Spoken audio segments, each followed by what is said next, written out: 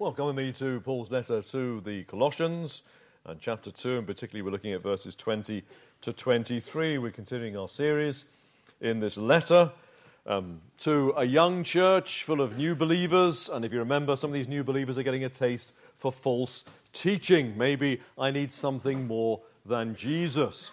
And Paul's response throughout this letter has been emphatic.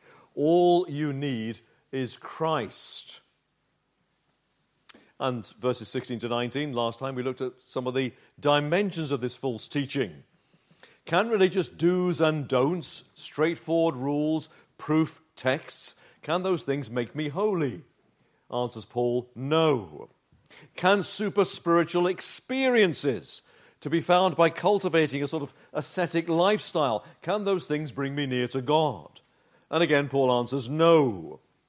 If I want to find the presence of God, experience the power of God, know the love of God, cultivate the fear of God, there is only one way, and that's the Lord Jesus Christ. All you need is Christ. Verse 19, holding fast to the head. That's Christ, from whom the whole body, nourished and knit together through its joints and ligaments, grows with a growth that is from God. Because, as we said, unbelievers can do all the things that the false teaching says you should do and remain unbelievers, remain far from God. Likewise, believers can freely ignore everything this false teaching is saying and enjoy an ever closer walk with God. Because all this stuff is nothing more than, verse 22, human precepts and teachings. Nothing more, verse 23, than self-made religion. It's all come out of somebody's head. It's not been revealed by God through his word. So says Paul, don't be taken in. Verse 8, see to it that no one takes you captive by philosophy and empty deceit, according to human tradition, according to the elemental spirits of the world, and not according to Christ. And as we said last time, if the Colossians are taken in, it will be a massive distraction. It will also create in the church a culture of them and us, because all these rules and regulations, only some people can do them. If you've got the time and the money to polish your beautiful soul, fine. But what about all those people like the slaves, the converted slaves? What about them? They can't. You created them and us, and then before long the elites are looking down on everybody else, presiding, passing judgment, and everyone else looking over their shoulders, worrying about what others think. Verse 16, therefore let no one pass judgment on you. Verse 18, let no one disqualify you. And we thought about the implications of all of that for 2024 and for Emily Park Chapel. So if you missed last week's message, do catch up. It's half term, isn't it? So we've got people visiting, which is grand, and our people are elsewhere. So catch up if you missed last week. As it were, bring you up to speed. But Paul's not finished with this false teaching yet. He's given it a right battering, but verses 20 to 23, he delivers a knockout blow. So let's remind ourselves what these verses are saying. In some senses, it's straightforward. In other senses, it's a little bit tricky. So verse 20, let's remind ourselves. If with Christ you died to the elemental spirits of the world, why, as if you were still alive in the world, do you submit to regulations? Do not handle, do not taste, do not touch, referring to things that all perish as they are used according to human precepts and teachings. These indeed have an appearance of wisdom in promoting self-made religion and asceticism and severity to the body, but they are of no value in stopping the indulgence of the flesh. 5 things to say, 5 points. Point number 1, the stoicheia. Verse 20, if with Christ you die to the elemental spirits of the world. It's the same expression as used in verse 8. See to it that no one takes you captive by philosophy and empty deceit, according to human tradition, according to the elemental spirits of the world. Sounds very odd, doesn't it? Very strange. The elemental spirits of the world. What's all that about? Well, an alternative rendering, you could also render the Greek as the elementary principles of the world. The Greek word is stoicheia. that got us any closer? What's it all about? The elementary principles of this world. It's talking about the stuff of which this world is made. Okay, verse 21, what you handle, taste, touch. Well, says this false teaching, this elemental stuff, the fabric of which this world is made, this stuff directly impacts on your spiritual life. If you handle this stuff in the right way, you'll be a better Christian. So, verses 20 and 21, submit yourself to the right regulations. Verse 21, do not handle, do not taste, do not touch. Submit yourself to regulations like that, the handling of the stuff of which this world is made, and the nearer to God you will be. You'll be on a highway to blessing. But equally, if you ignore the right regulations, you're handling and tasting and touching the things that you shouldn't, well, then the further from God you will be, and you'll be on the road to nowhere. The elementary principles of this world, the stoicheia. You can see, therefore, why some translators have rendered it the elemental spirits of the world, because this false teaching, as we said before, it's pulling in Jewish elements, it's pulling in pagan Greek elements, and in pagan Greek thinking, behind the physical lies the spiritual, the unseen powers. So if you handle the physical wrongly, you might let in the dark powers. If you handle the physical correctly, well, then you can touch the light, as it were. It's a world of magic and mystery, isn't it? So the stoicheia, it's the elementary principles of this world. It's the building blocks, it's the stuff, it's the fabric, this sort of thing, that sort of thing, this stuff of which the world is made. That's what it's talking about, the stoicheia, the building blocks. If you use it all correctly, following the rules and regulations, all the stuff about what you shouldn't do, you will get near to God and you'll prosper spiritually. Use it wrongly, well, just don't. Point number one, stoicheia. Point number two, the stoicheia make the difference. Let's try and climb into this mindset, because actually it's not that far from us. I was born and bred a Roman Catholic, as some of you were. In Roman Catholicism, the stoicheia make the difference. So, what's the holiest day of the year in Roman Catholicism? Well, it's Easter Sunday. So the holiest day of the year, the holiest Sunday of the year is Easter Sunday. On what date does Easter Sunday fall? Well, that's dependent on the timing of the full moon. That's why Easter's a little bit earlier this year. So where we are in relation to the moon affects the holiness of a Sunday, affects how close to God you are. The stoicheia make a difference. I go to Mass. I enter the church. I put my fingers in some holy water. And with that holy water, I make a sign of the cross. But it's holy water. It's been blessed. It's not ordinary water. Holy water, because the stoicheia make a difference. Into the building I go. I walk up the aisle towards the altar. It's the holiest place in the building, the altar, where there's the tabernacle, where there will be the wafers, the hosts, representing the body of Christ. We'll come to that in a moment. But as I walk towards the altar, that end of the building is more holy than the other end of the building. So where I'm standing in relation to north, south, east, and west affects how holy things are. And of course, as I'm approaching a holier wall, that wall is holier than the other wall, so I'm on my best behavior. And before I take my seat in the pew, I genuflect, I bow before the altar. Because the stoicheia make a difference. It's more holy that end of the building than the other end of the building. At the Mass, the wafer becomes literally the body of Christ. This is the Lamb of God who takes away the sin of the world, the priest will say. And he really means that. He really has become the Lamb of God. Transubstantiation. The body of Christ.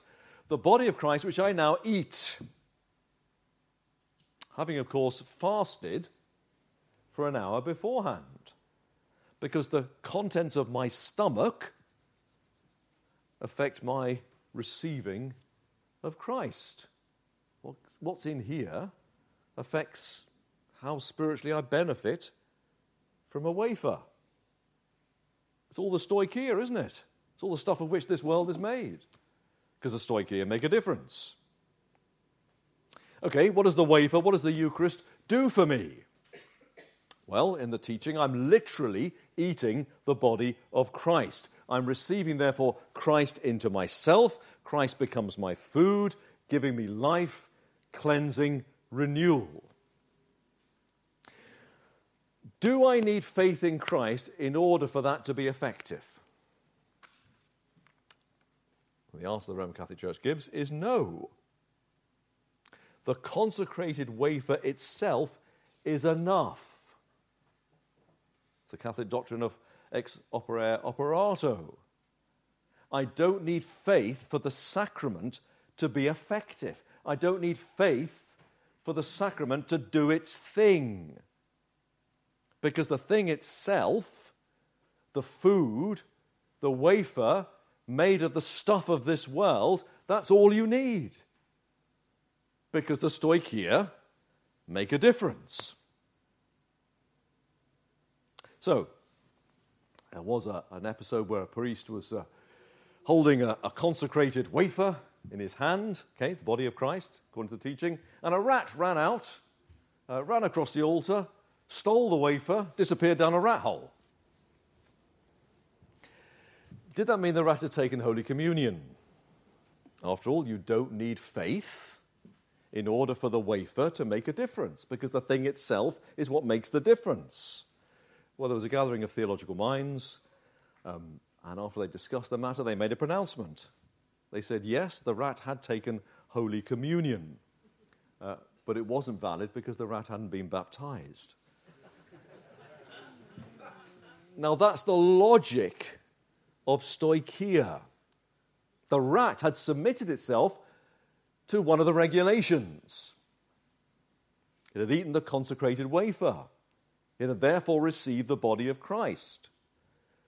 But the rat hadn't submitted to one of the other regulations, the sprinkling of water. And therefore its taking of communion wasn't valid. The rat wouldn't benefit spiritually from taking communion.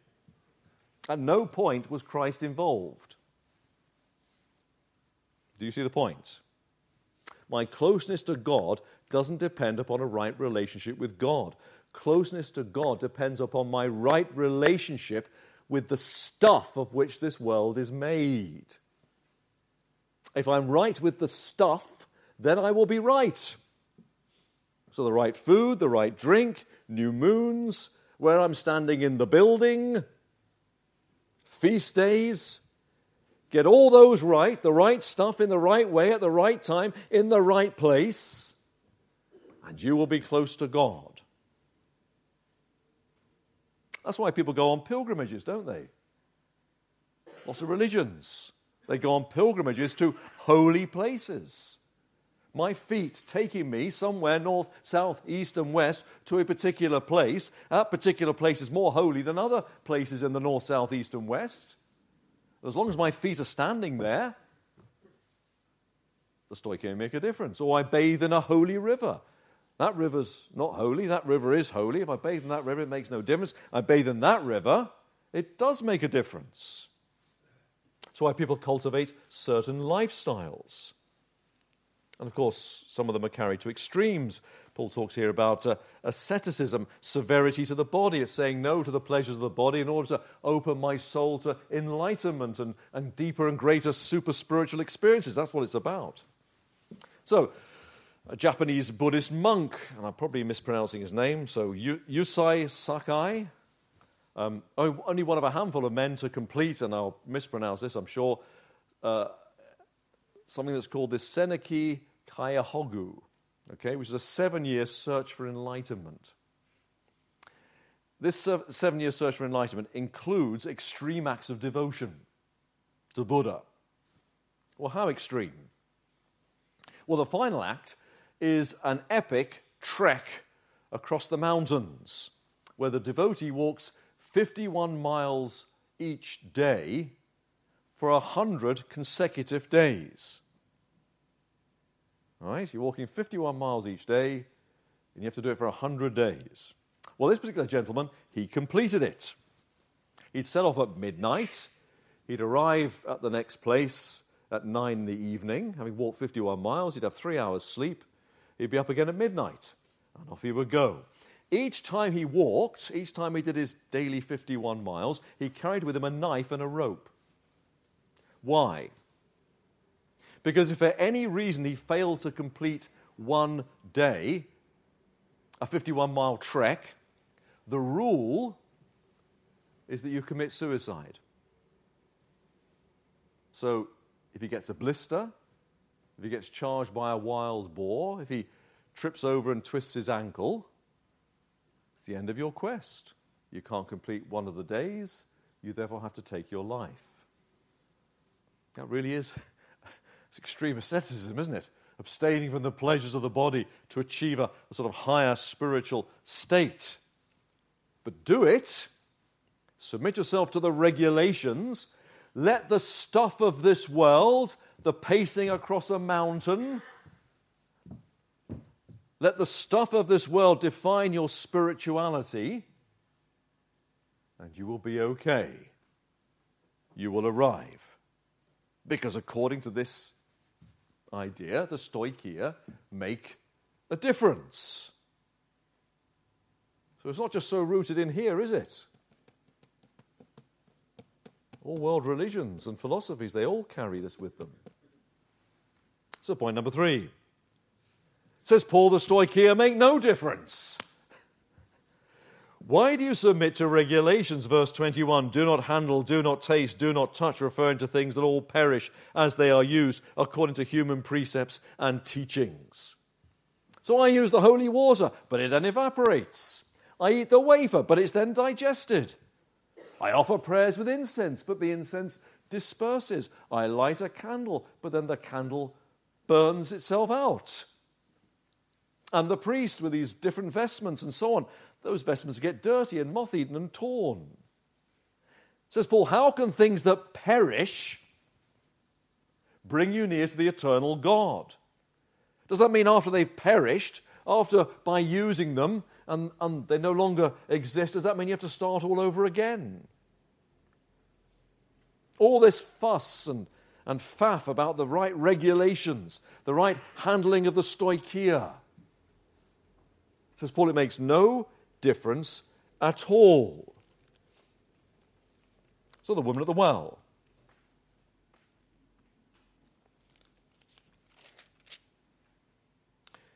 As Jesus and the woman are talking, she says to him, Sir, I perceive you're a prophet. And then she says, it's a bit of a red herring really, she says, our fathers worshipped on this mountain, but you say that in Jerusalem is the place where people ought to worship. Jesus said to her, Woman, believe me, the hour is coming when neither on this mountain nor in Jerusalem will you worship the Father. You worship what you do not know. We worship what we know, for salvation is of the Jews. But the hour is coming and is now here, when the true worshippers of God will worship the Father in spirit and truth.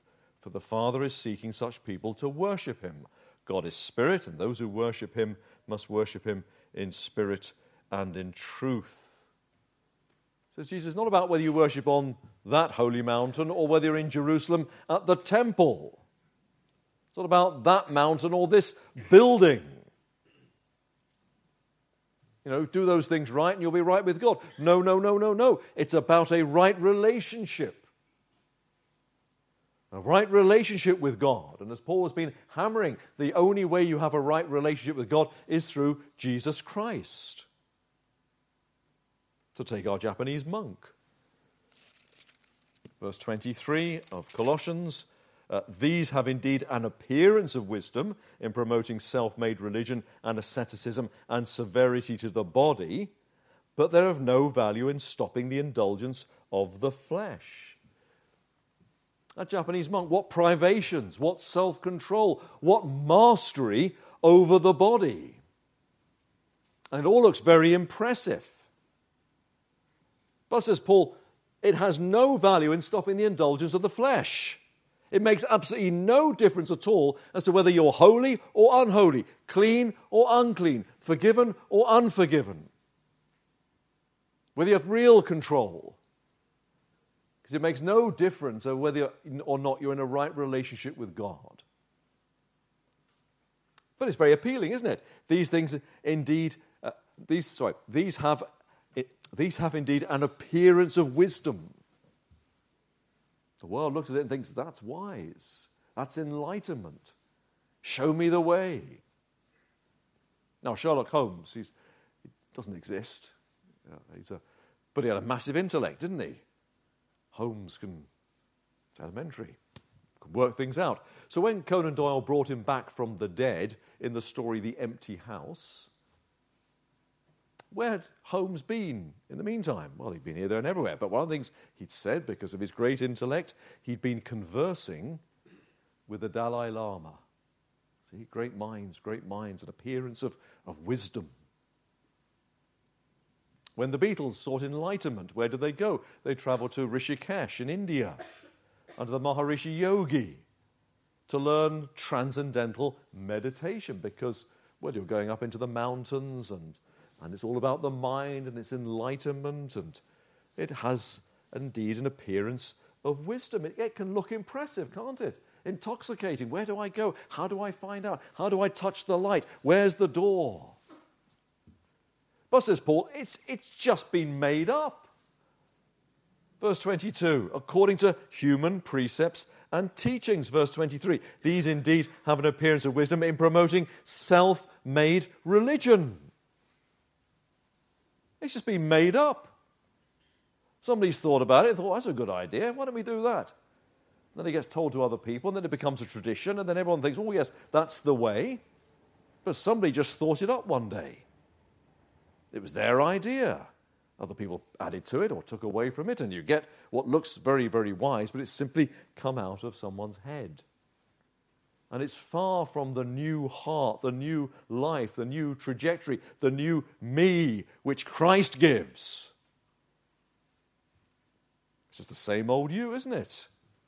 These have indeed an appearance of wisdom in promoting self-made religion and asceticism and severity of the body, but, because it's still the same old you, they are of no value in stopping the indulgence of the flesh. Messing about with the stoicheia, rearranging the religious deck chairs in this world, rules and regulations, self-denial, doesn't make you clean on the inside, doesn't change the real you. And what Jesus said, Mark's Gospel,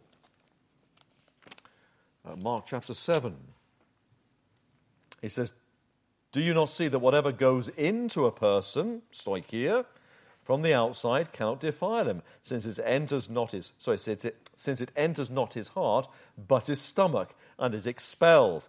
Thus he declared all foods clean.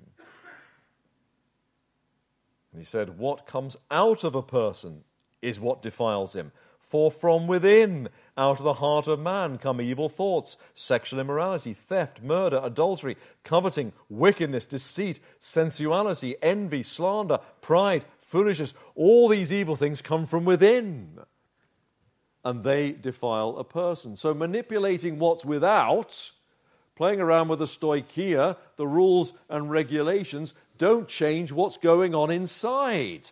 The real you.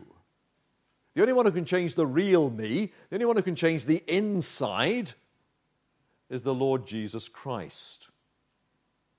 Which is why Paul says, the stoicheia, this false teaching says, oh, what a difference they make.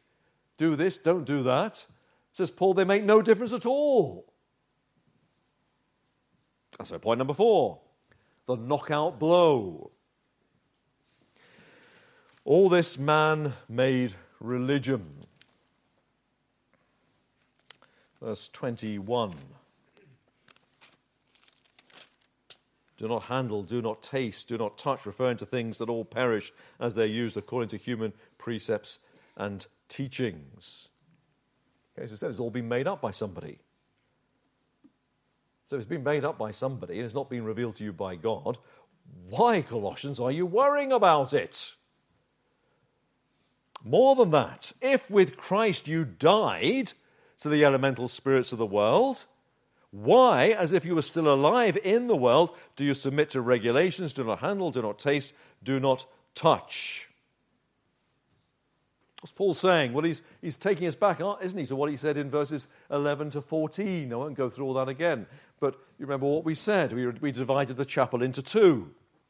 Okay, there's that side and there's that side. There's a division down the middle. This side is the old, corrupt world. It's under the curse. It's cut off from God. This side is God's new world, holy, under his blessing, in fellowship with God. The old world bequeathed to us by Adam, the new world.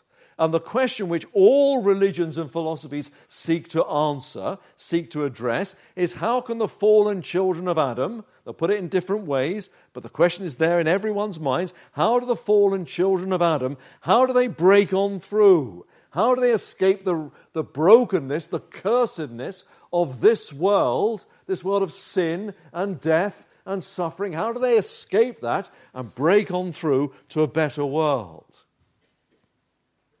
And all the world's philosophies and religions say the answer is found in the stoicheia. If you can manipulate the stuff of this world, then you can get out of this world. That's the idea.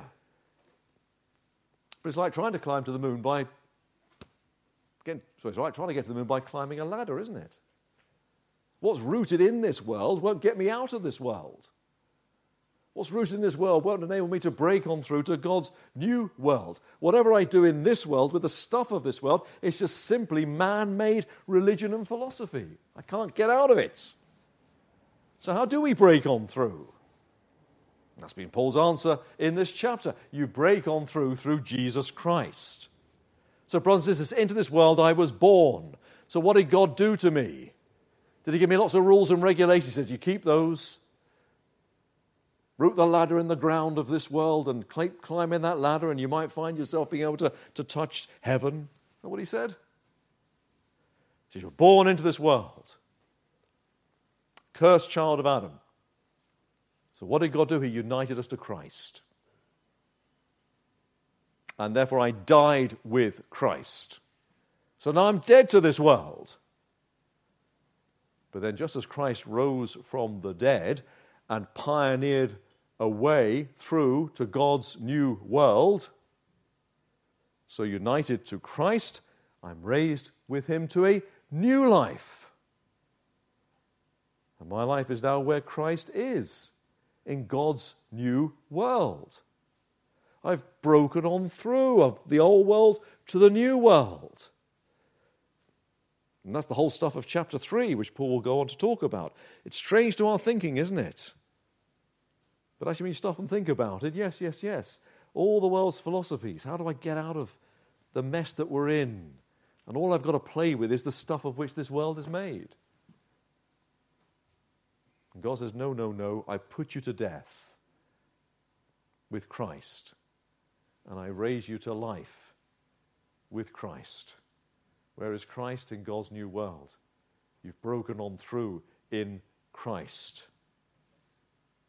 So you see what Paul is saying in verse 20?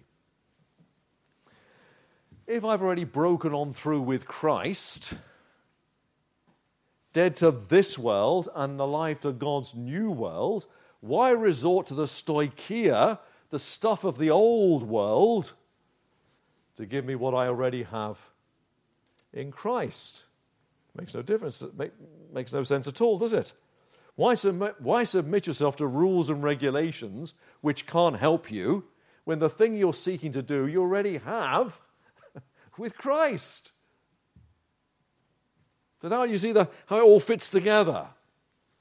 If with Christ you die to the elemental spirits of the world, to the stoicheia, why, as if you were still alive in this world, do you submit to the stoicheia, to regulations? Do not handle, do not taste, do not touch, referring to things that all perish as they're used, because they're the stoicheia, according to human precepts and teachings. These indeed have an appearance of wisdom. People have been very clever about it in promoting self-made religion and asceticism, severity of the body, or they can play around with the stoicheia, but it's all still rooted in this world. And if you play around with it, you'll still be rooted in this world, which is why they're of no value in stopping the indulgence of the flesh. Madness, isn't it? Having reached the moon, if I can put it like that, you realize how absurd it was to try to get to the moon by climbing a ladder. So you say, I don't need a ladder anymore. When I was converted, I remained in the Catholic Church for a number of years. I was converted outside the Catholic Church through Christian friends, but I remained in the Catholic Church for a number of years. My upbringing had rooted it deeply in my soul, and there's a sense in which it was part of my upbringing and part of my identity, and I kind of loved my Catholicism. But it began to dawn on me, doing all the right things, walking up to the altar and then genuflecting. Well, what was that about? My mind was somewhere else usually. I wasn't doing anything. Doing the right things in the right way, in the right place, did nothing for me. It began to dawn on me, I'm already forgiven. I know the Lord. He's assured me of eternal life. My life is changing profoundly. And it has nothing to do whatever with all these rules and regulations, doing the right things in the right way at the right time in the right place. What's going on in me, what's changing me, got nothing to do with those things. It is because of Christ. The person I once was, who looked to those things to make me clean and holy and near to God, that Gerard Hemmings is now dead. So why go back to those things? I'm now joined to Jesus Christ. He's pioneered a way through to God's new world. I'm already joined to him, although I'm not physically there. The realities of that world are already breaking into my life. And the values of that world are the values by which I'm seeking to live. That Gerard Hemmings is dead. There's a new Gerard Hemmings.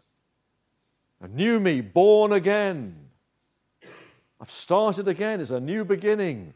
With a new heart that now beats for the Lord, a new life, a new trajectory, a new destination, a new me, alive in Christ. So if I'm alive in Christ, what use are those things? I don't need them. I don't need the old ways.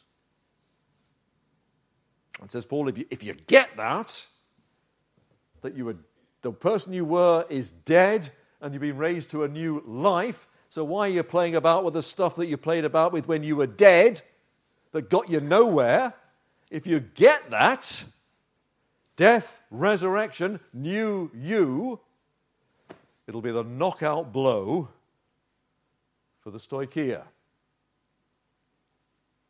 Let's put it simply, yeah? We don't need religion.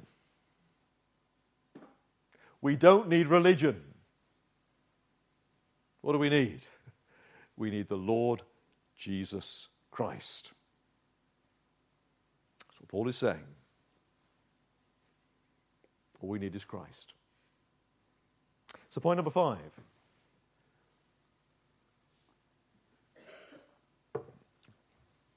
A little nuancing. Does that mean we can ignore the elementary principles of the world, the stoicheia? We can ignore them altogether? The stuff of which this world is made doesn't matter at all. Just ignore it.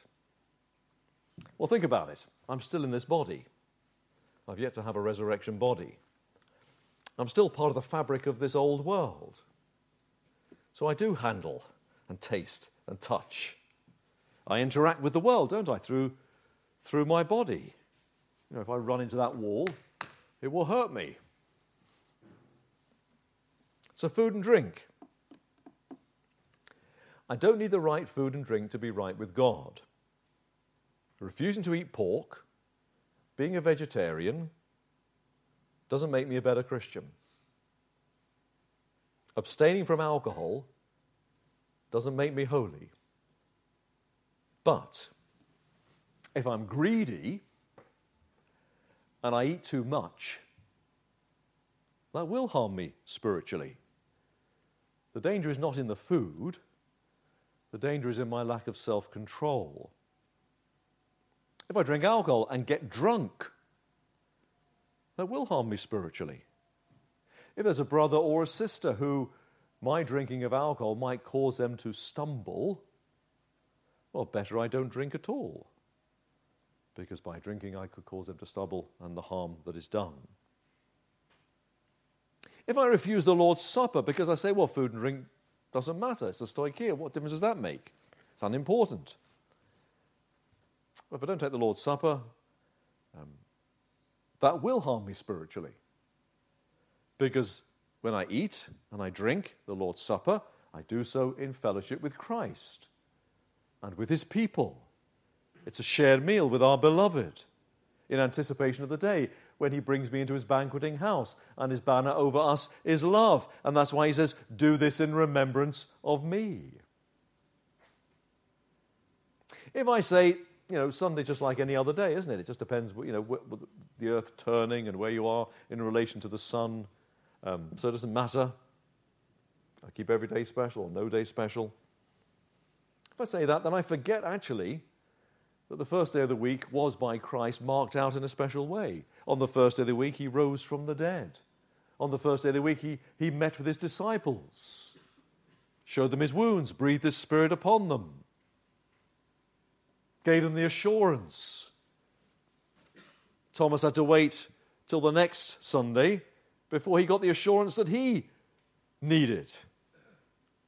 And on the first day of the week, the Spirit of God at Pentecost was poured out. God has marked out the first day of the week as being different. It's the Sabbath of the new creation. It's a day of his presence, a day of his power.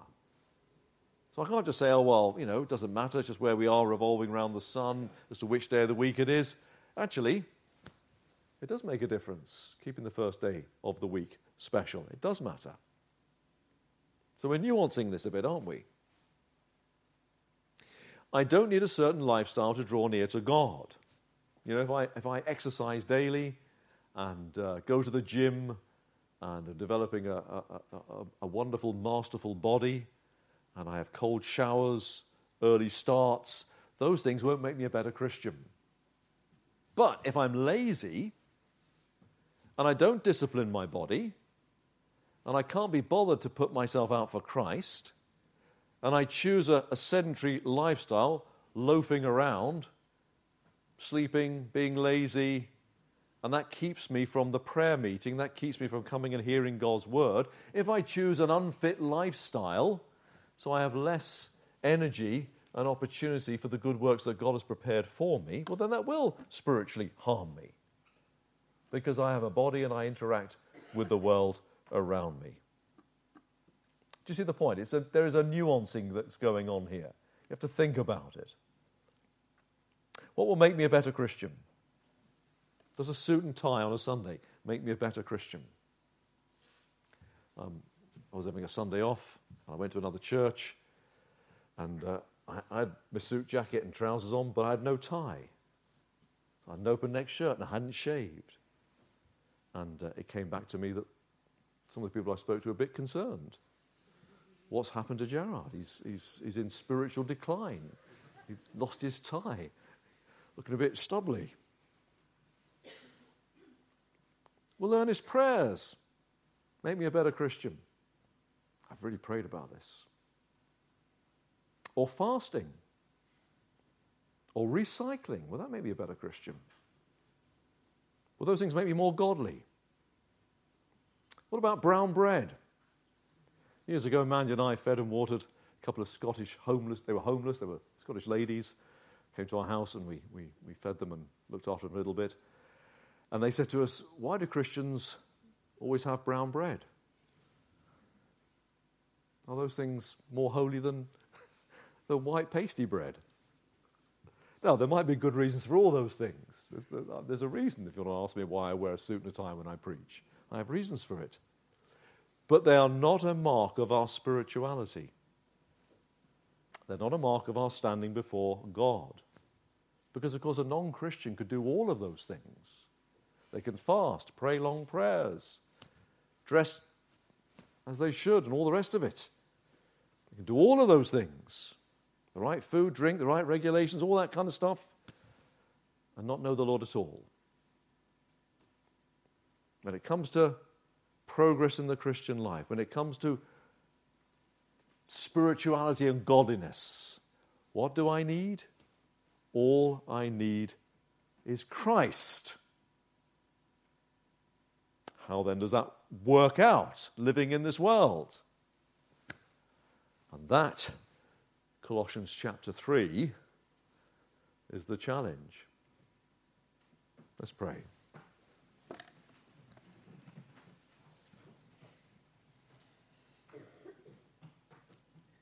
Heavenly Father, we've picked our way through these verses. Some of the things are very familiar to us and make sense, and some of the things, our Father, can sometimes sound strange. But we pray that as we hear your word, you would root it in our hearts, that it would shape our minds, our thinking. That, Lord God, there's more of the stoicheia, false teaching, in our bones than sometimes we realize. But more than that, our God, we thank you that it's not by being told not to that we're persuaded, but it's by seeing who Jesus Christ is and all his loveliness and sufficiency. Oh, our God, the all-surpassing beauty and majesty of our beloved. We pray, therefore, that we might be taken up with Christ, and therefore we would make real progress in the Christian life, and that we as a church family would grow into the measure of the stature of the fullness of Christ, and more bear his image and his beauty, and for your glory. We pray you by your Spirit would take these things and put them upon our hearts and teach us and change us, that we might bring you pleasure and glory, because we ask it in Jesus' name. Amen.